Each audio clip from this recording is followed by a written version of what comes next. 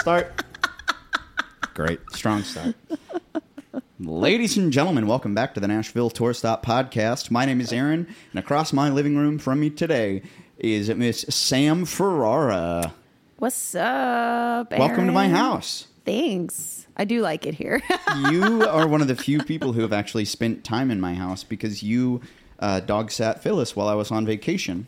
I did. I'm honored that you would let me stay here.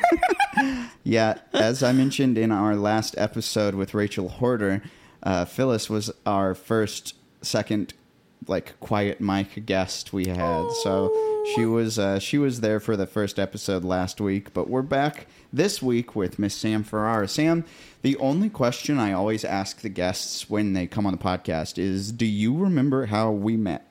Oh my God, that was so long ago. Regale the story. Okay, so I'm pretty. Now I have to think back. Okay. I'm pretty sure we met. Oh my gosh. Wait. Yes. We met, I think, at a show and I introduced myself and you're like, it's good. Which venue was it at? Do you remember? It was at Belcourt. Classic. I think it was like the first show I had done, or wait, was it before then, before I was booked? I think I had met you somewhere else, but I know I reintroduced myself at Belcourt and I was like to Amanda McCarthy. I was like, oh, I need to get reintroduced. She goes, I got you. Don't worry. And she brought me right up and she goes, this is Aaron. And you're like, hey, what's up? And then it was friends ever since. And here we are now. I know. Look at that. I don't trust many people to stay in my space. And thank you for watching, Phyllis. Oh my gosh. I would do it any day of the week. She's a good pup. She had a hard weekend because... Okay, so before we get into the music of everything, I have to tell our listeners the crazy weekend I had. So my dishwasher broke back in, I think it was early May or late April, and... I ordered a new one from Costco. Great. It was a sale for the summer. It came with installation and haul away of the old one and delivery and everything. I was like, oh, that sounds like a great Costco deal. Oh, yeah, quality. Then they sent the delivery team to my house, and they took the old one out and installed the new one. And without getting into the specifics, it didn't fit right. So they uninstalled it. And in the process of uninstalling it, they broke a pipe underneath my sink. And then there was just running water loose in my sink. And they didn't speak English very well, so they just started yelling, towels, sorry. And then they just left with my water just running in my kitchen. So I had to go out and turn off the water main for my house for a day. And then I had to call an emergency plumber to have it come fixed. And I swear, I still do not have a dishwasher. No. It stressed the hell out of Phyllis. And I am still having to do my dishes by hand. You know what? I do. Talk about first world problems. It is a first world problem. But I do a lot of my dishes by hand. But I have special dishes and stuff. And then other things I'll throw in the dishwasher. Listen, be lucky it's a dishwasher. I lost my air conditioning during COVID. Whoa. And it was in the middle of August. That's and it was brutal. 3 weeks without it. And then they come in and they replaced it. It just went one day. I was like, why is it so hot in here? Come to think of it, I think I lost my air conditioning at my old apartment that summer too, because my AC unit was right next to my bedroom window. So I'm super deaf, but they brought in a backhoe to dig out, because they were installing a nice new big industrial air conditioner. Yeah, and that's what they have at our units at my house. They have everybody has the little big units in the back, and of course it's 10 years old or 10 plus years old. Our units have all been updone for a while now, and mine went out. Then 3 houses down, theirs went out, and then somebody else's went out 6 months later. So God. Everybody was on a rotated circuit. Oh, what a nightmare. Oh, it was terrible. Stuck at home and then stuck in the heat. It was the sweatiest 3 weeks of my life. Where did you live during the shutdown? I was at my place in South Nashville. Okay, so you had moved to Nashville? Yeah, well, I was living in Nashville in 2017. So that's when I moved here. I was living in Antioch with a friend of mine until May 2018. Okay. And then I just ended up, my parents got a house here in Nashville and South Nashville. And I was taking care of it for a while, going back and forth. And then just decided, you know what, time to live on my own. Shifted and moved right into the house, and now I pay rent and I take care of that. And I didn't know you had moved here that long ago. yeah, it'll be 6 years July 1st. Did you play? Wait, what's your Nashversary? Mine is July 1st. That is mine too. Oh, so no kidding. We have the same Nashversary. Yes. You moved here my July gosh. 1st, 2017? I did. So That's the same day I moved to town. no shit. Oh my God. I also lived in Antioch. What? Aaron, oh my gosh. So funny enough, I actually have never really talked about this publicly before, but I was originally supposed to move June 24th of that year. I had everything all set, ready to go. I was going to interview July 1st once I was here for a week. But as I was getting ready to get my stuff together, about 12 hours before I was ready to move, I actually got in a really bad car accident. Oh, no. Yeah, and I totaled my car, which was scary, but knock on wood, thank God, I walked away.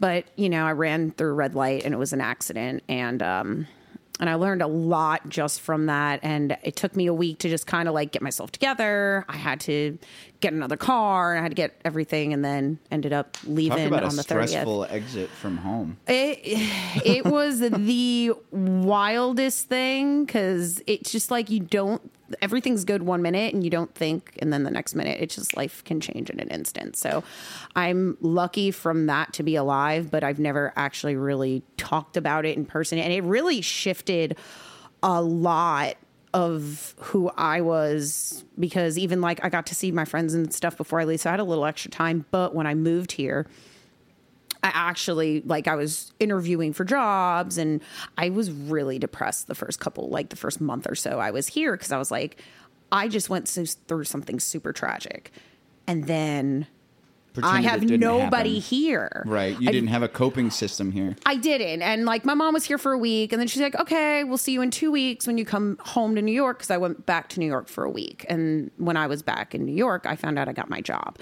So literally everything was so quick in coming together and then starting after I had moved here. But it was that first couple weeks I was testing for my state tests for teaching, and I had my roommate, and I loved my ex-roommate. She's great. And we're still friends now, but I don't know, there was just something about it. I didn't feel right. I had other things lined up that I just was like, you know what? I'm not going to do this because I don't feel ready. I don't feel right doing it.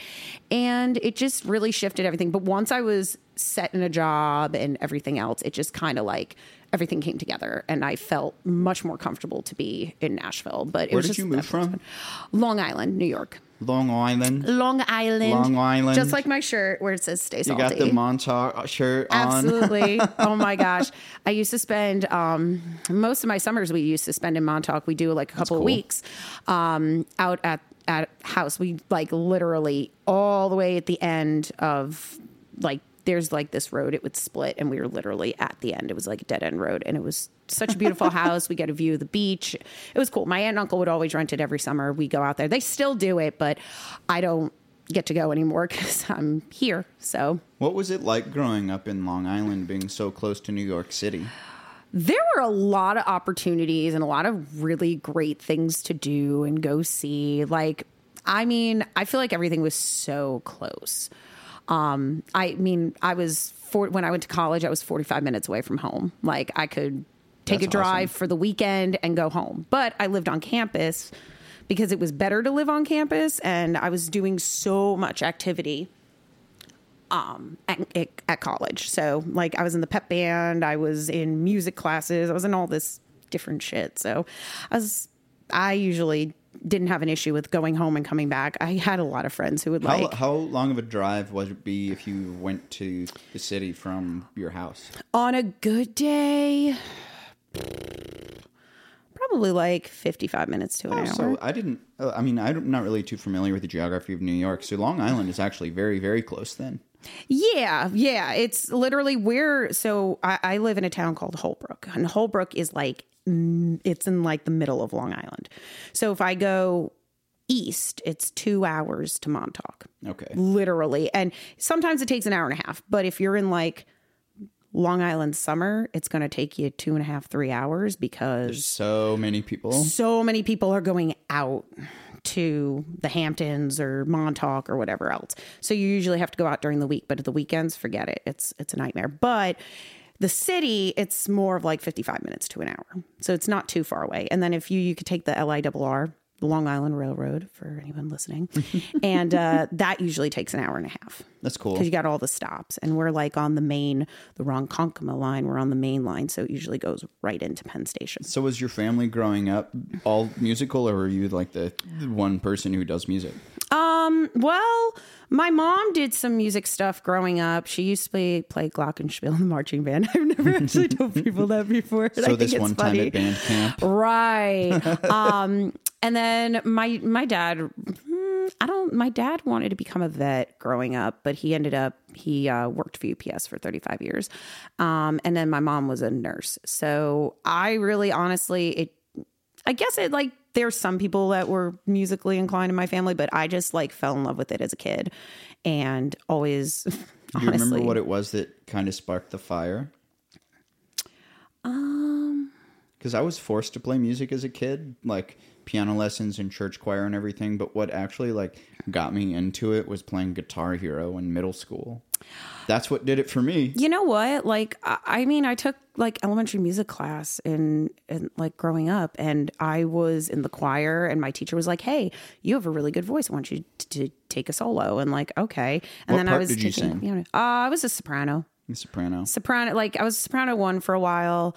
I actually ended up getting laryngitis in the 8th grade where I lost my voice. Mm-hmm. So your voice come down a little bit. I lost some of that high pitch, which now like the higher stuff. So I was normally a soprano 2, alto 1 in high school and college.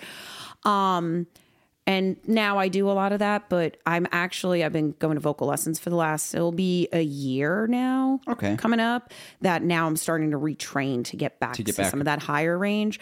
Cause I can do it. It's possible. Crazy how you can lose your range it's a muscle. If you don't practice and don't stretch and don't use it, it will go away. Oh yeah, without a doubt. And you know what? I took so many vocal classes, because training to be a music teacher, right? And I was a music teacher for the last 10 years. And I studied school for it. You have to take all these classes, and you learn in vocal class that when you're in your 20s and you're hitting your hormones and all that stuff, your vocal range will change drastically. You could be in one spot when you're 13 years old, and then at 25, 26, your voice could be in a completely different range and whatever. Your voice, the voice is always changing until you're about 26, 27 years old. My voice was much deeper when I was in high school. Yeah. Because I have a pretty deep voice as it is now. But it was actually quite deep when I was in high school. I was the bass 2 section leader when I was in high school. I love that for you. I could sing a low B flat 1. I could sing an octave below an octave above the lowest note on the piano. Oh my gosh. It was, and I remember one time when I was sick, I had an A flat 1, which is this is so low. So sick. There's no way in the world I could sing that low now. But that's how it works. Once you start settling into your mid to late 20s, your voice kind of settles. Sure. Yeah, definitely. So anyways, back to the question, but I was I was in the choir in elementary school. I took piano and voice lessons. Was I great at piano growing up? No, but I was okay. I had to take piano lessons multiple times growing up, but I don't know. It was just something about being in choir, and my elementary school music teacher. She was amazing, and she really gifted and was hey, you're really great at what you do. And she gave me all these opportunities that I never anticipated having, and I got to be in the lead in the school play. And then cool. I got into band, and I originally, like every other person on the planet, when you pick your instrument in the 4th grade in New York, everybody wanted to play the drums. So what did your girl pick? The drums. But I didn't get that. I got the clarinet, and I ended up falling in love with it. And what was your instrument of focus when you were doing your undergrad? Clarinet and bass clarinet. Clarinet and bass clarinet. Yeah. Okay. And then I did and then in the 7th grade, I picked up alto sax because I was like, oh, let me do something fun. And then I can be in jazz band and I can do all these other things. So the more I picked up a lot of these instruments, and I'm just so intrigued, especially now that I'm older. I said this to somebody the other day. I'm so intrigued with learning new things. and I'm always falling in love with learning.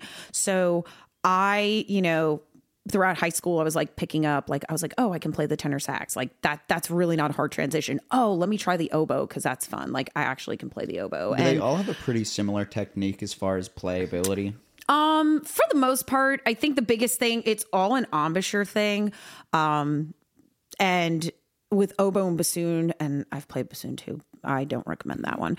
Oboe and bassoon are a double reed. So basically it's like two pieces of reed that are tied together. It's not a singular reed like clarinet or saxophone or anything like that. Those are all single reeds. Those are all singular reeds. So double reed, you have to like roll your lips a little bit, and like there's a whole different, like, it's very similar, but it's like you have to focus on making sure you're creating like the correct sound, and it's like bringing in the corners of your mouth and all that fun stuff. So that was tricky. And then I had a difficult time in college learning flute, because you're blowing into one singular hole. Mm-hmm. That sounds so dirty.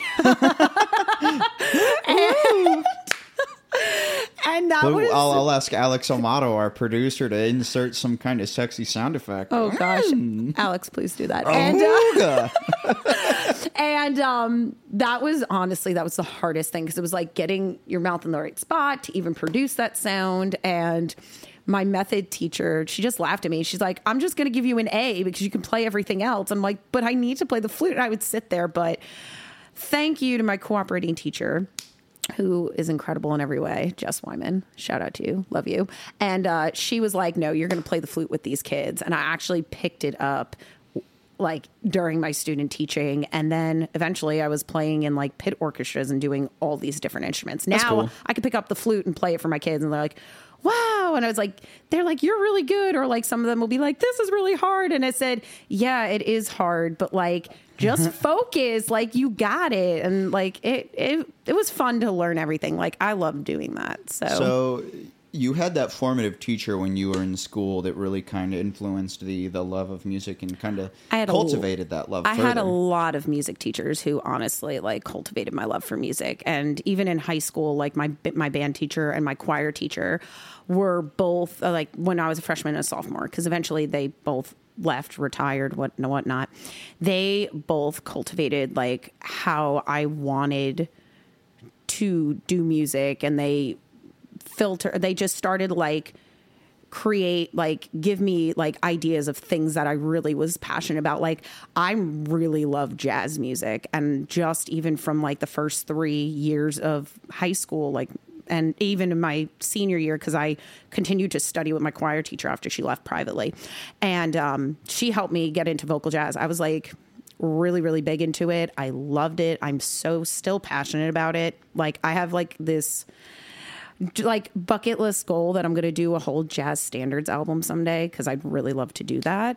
And I got to be in all county jazz. I was like the first kid from my school district to be a part of it, and got to do it for 3 years. And as a sophomore, that's like a huge deal. And we got to go sing up in Albany, and I got to like meet new people and just sing these incredible songs. And oh my gosh, it was just incredible. And I like, because of her, like I have so much more love for jazz, and I did a lot of jazz in college too. Like I loved it so much. So I don't want to dwell on it too much, but I am curious about what some of the difficulties of teaching can be, because my brother was a choir director for high school for a long time, and he had a lot of stuff to say about like parents. But I would love to hear about your experience being a teacher for, you said 10 years now. Yeah, so I was a sub in New York for 4 years, and then I just finished out 6 years full time with Metro Schools. And honestly, my thing was making sure the kids had consistency in what they were doing. Granted, we all did the best that we could, but there's always like you come in, hey, this is happening today, and no one is alerted or aware of what's going on until like the day of. And I'm like, wait a second, like I had this whole planned out. Unless I have it planned out like months in advance, or it's on my calendar, or like the week before, that's great. But the day of, and then it's like, oh, surprise, this is happening. And listen, I'm to blame too, because things happen, and I'll be like, oh, hey, I'm just going to drop this here and just be like, sorry I didn't tell you. Like, and I feel bad because it goes on everybody. And I think especially with COVID was really difficult because we're teaching online, we're teaching virtually. I had to stop teaching band during COVID. I think the only class I taught, was my 8th grade class. Okay, there we go. Now, but that was super tricky. And like, you're not seeing a lot of the kids and you're not seeing what they're doing with their hands or what they sound like. Cause they're like sounds off. And I get it. Cause like these kids, they're, middle school kids are like the hardest kids to teach cause they're developing. They have no idea who they want to be. Some of them are starting to push back. Right. They push back. There's behavior stuff. There's a lot of things. So I get it. And I did a lot of studying in my master's on the middle school mind. And that was a little tricky. So I'm like, okay, I get it. But at the same time, you want these kids to develop to be these like incredible human beings. And some of them have it, some of them didn't, but that's okay. We help them along the way. But I know COVID for me, it was a rejuvenating time, but it was also a really tricky time as an educator because you're always thinking of something new and something great to do. And there were a lot of cool things I got to do. But at the end of the day, it threw off so much of the consistency and what are kids doing at home. They weren't doing homework. So now coming back in the classroom the last couple of years now, they're not on the same track as they were before Right. It really disrupted a lot of education. It did. And a lot of these kids now, like my aunt was a teacher, she's retired, and we talk about it all the time. She was even saying a lot of these kids are at least 2 years behind in education, like in just the knowledge of what we're learning. It's just because they didn't have the opportunity to sit in a classroom and learn. Exactly. There is really something to be said for classroom learning versus virtual learning, and the advent of virtual learning killed the snow day. But it did. It killed the snow day. R.I.P. snow days. Ugh. Year 0 until 2020. But I would love to know how your teaching experience influenced your songwriting, because certainly the one has informed the other in the past. Yeah. Ooh, that's a great question. I've been asked that a few times, and I'm like, No, you know what? I think for my kids, they see me and they're like, oh my gosh, like some of them don't even know. Well, a lot of my kids knew, but some of them that aren't taking my class every day, or they don't hear that I'm like out at a show every night. Cause I have to tell them sometimes, I'm like, hey, I know you're doing this, but I'm also here doing A, B, C and all this other stuff. And plus so a lot of my students got it. But I think they saw me as like, oh, Miss Ferrara, that's really cool that you're like on Spotify and you write these songs, and they go and listen to my songs and I have no idea. That's and cool. They'll come in, they'll be like, I heard your song and it's really great. Or they'll be like, hey, did you know Miss Ferrara is a songwriter? And they're like, wait, what? And then I'll like pull up my Spotify. I'm like, here. And they're like, oh my gosh. So it's cool. And I hope it inspired some of them to like go after what they really want to do. Like I had a few kids who were like, hey, can you like look at what I've written? Or, hey, can you help me with this? And that's got to be validating. It is. And it's hard because sometimes as a teacher, you don't get to see the validation. You don't see the hard work that goes into it. And then like seeing some of my older kids now who've graduated or in college still reach out to me. They'll be like, hey, like you've done so much for us and you don't even understand. And like, it really says so much about what you do and what impact you have. So sometimes you're also like putting on a show when you perform.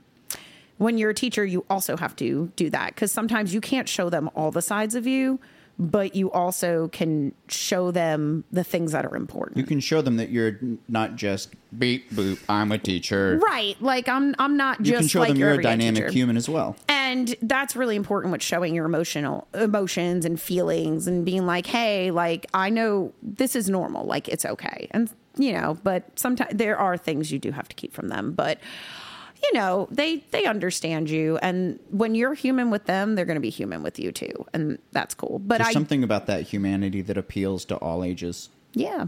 But some of these kids, some of their stories, have impacted some of my writing. Like cool. I've written a couple of songs where I've been able to be influenced by them and what they are. And I know like all of them come from so many different backgrounds, and you don't know what they go home to at night or what they come to during the day. And trust me, I have a ton of letters and all this stuff now that I've like packed in boxes that I'll save for like ever. But I know some of their stories, and when they come into me, like it means so much. And sometimes I try to incorporate some of that into my writing, and everybody's just the same. So hopefully, you know, I inspire one of them. Actually, one of my former students is a songwriter too, and he has an EP out, and It's super, super cool when he's like reaching out during the pandemic. Hey, Miss Ferrara, can I like have your help with this, like for songwriting? And I'm like, yes, like, and it's great. And we got to talk back and forth during the pandemic, and it was so cool to watch him put out music that he's proud of. And he's like, what do you think of this? And would send me like demos. And I'm like, how did we get here? This is so amazing. And I go watch him perform when he's out playing in Antioch sometimes. And it's fun. It's a really beautiful thing when you get to see your kids be one thing and then they grow up to be something else. They're really amazing people. So I'm thankful for that. Humanity and relationships leading to impactful music in your life and the lives of your students. I love to hear it. Yeah. I'm thankful that I got to have every opportunity like that. And who knows, can impact somebody else in the future. So we'll see. Well, let's take a quick break and we'll come right back with the Nashville Tour Stop Podcast.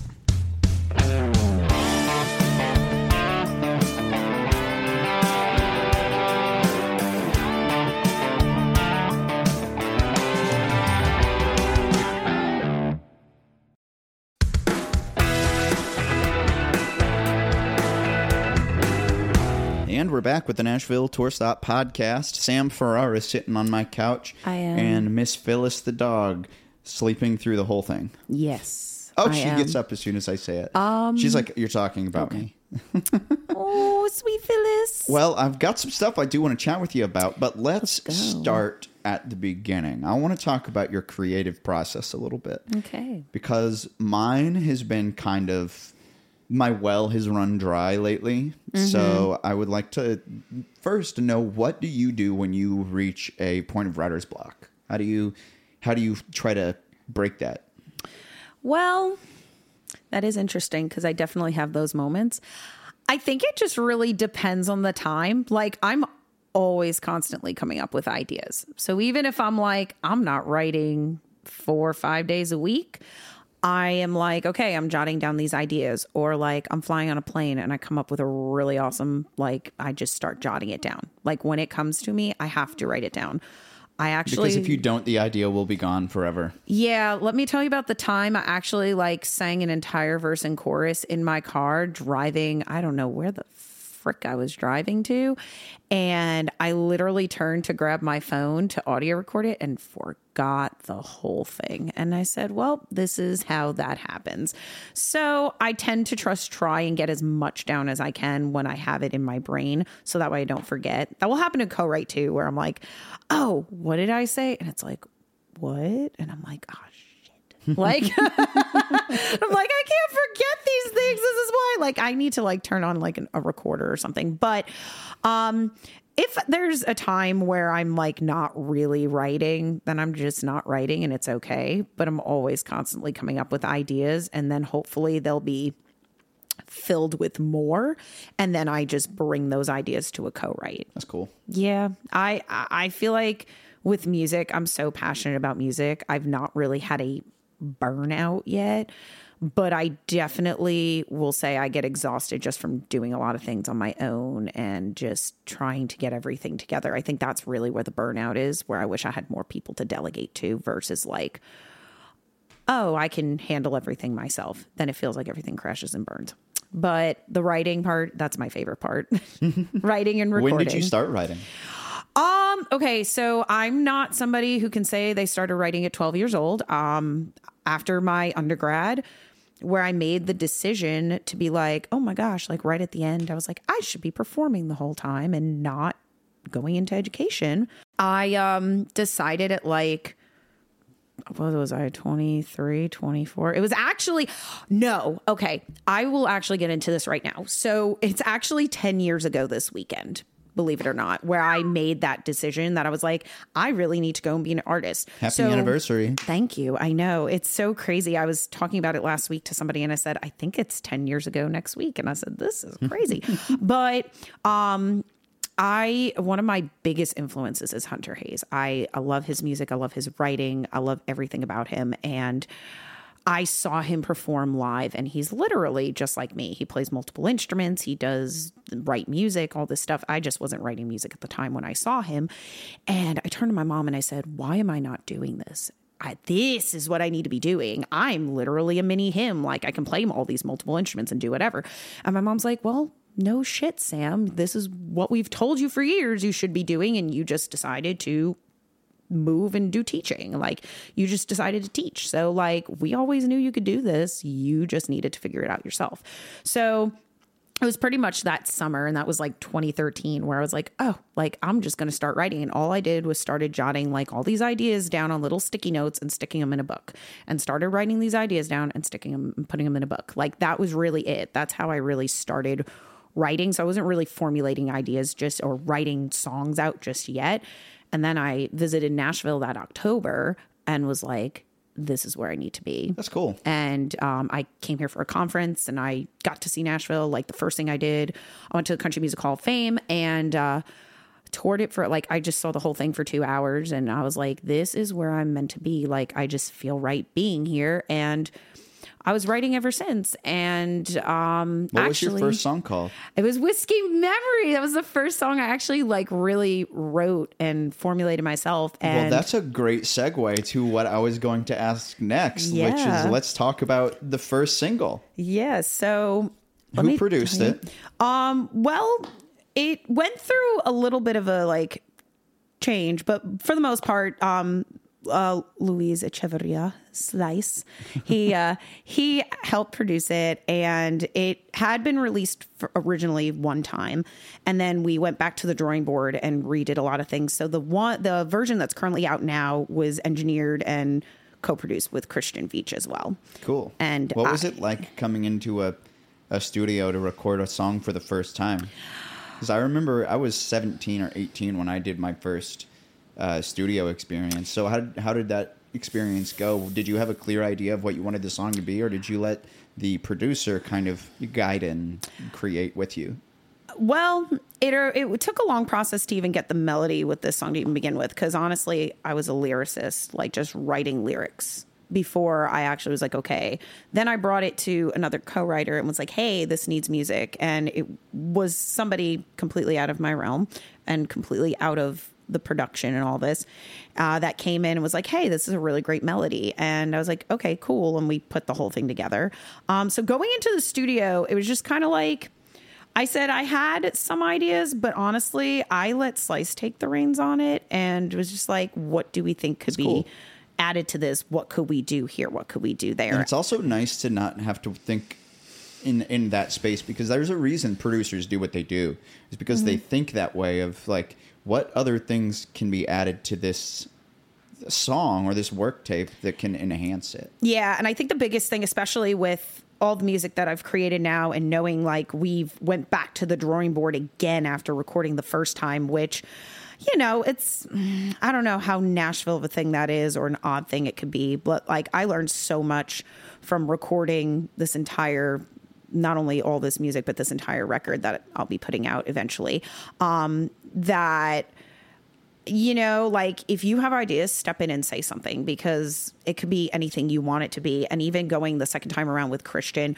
we had collaborated so much more, and we put so many ideas to the forefront, and it was so exciting. Like if he was like, no, we need this to be live drums. We need this to have this. We need to put that. I think it's going to sound better with this. And I said, great, let's do it. And we did it. And I was like, damn, that's a really great idea. Cool. And it was cool because even like, let's say with like, I have a song called Cold Black Kettle that's also on this album as well. So we're going into record stuff now. We went in and we're recording stuff, and I was like, you know, I hear this tenor type of sound, we have to add saxophone into it. So Christian goes, well, if we're going to do that, we might as well just put a whole little brass thing into it. So we did, and we got Mark to come in, and Amanda's brother, and he like tracked Mr. Mark McCarthy. Mr. Mark McCarthy, and he tracked some brass stuff. I don't know if I was allowed to say that, but he's a brass guy too. So we had a real, honestly, it just was so cool. The album is not what I anticipated to be.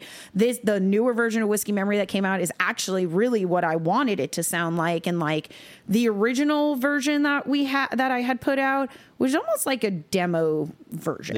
It really wasn't like a full produced version.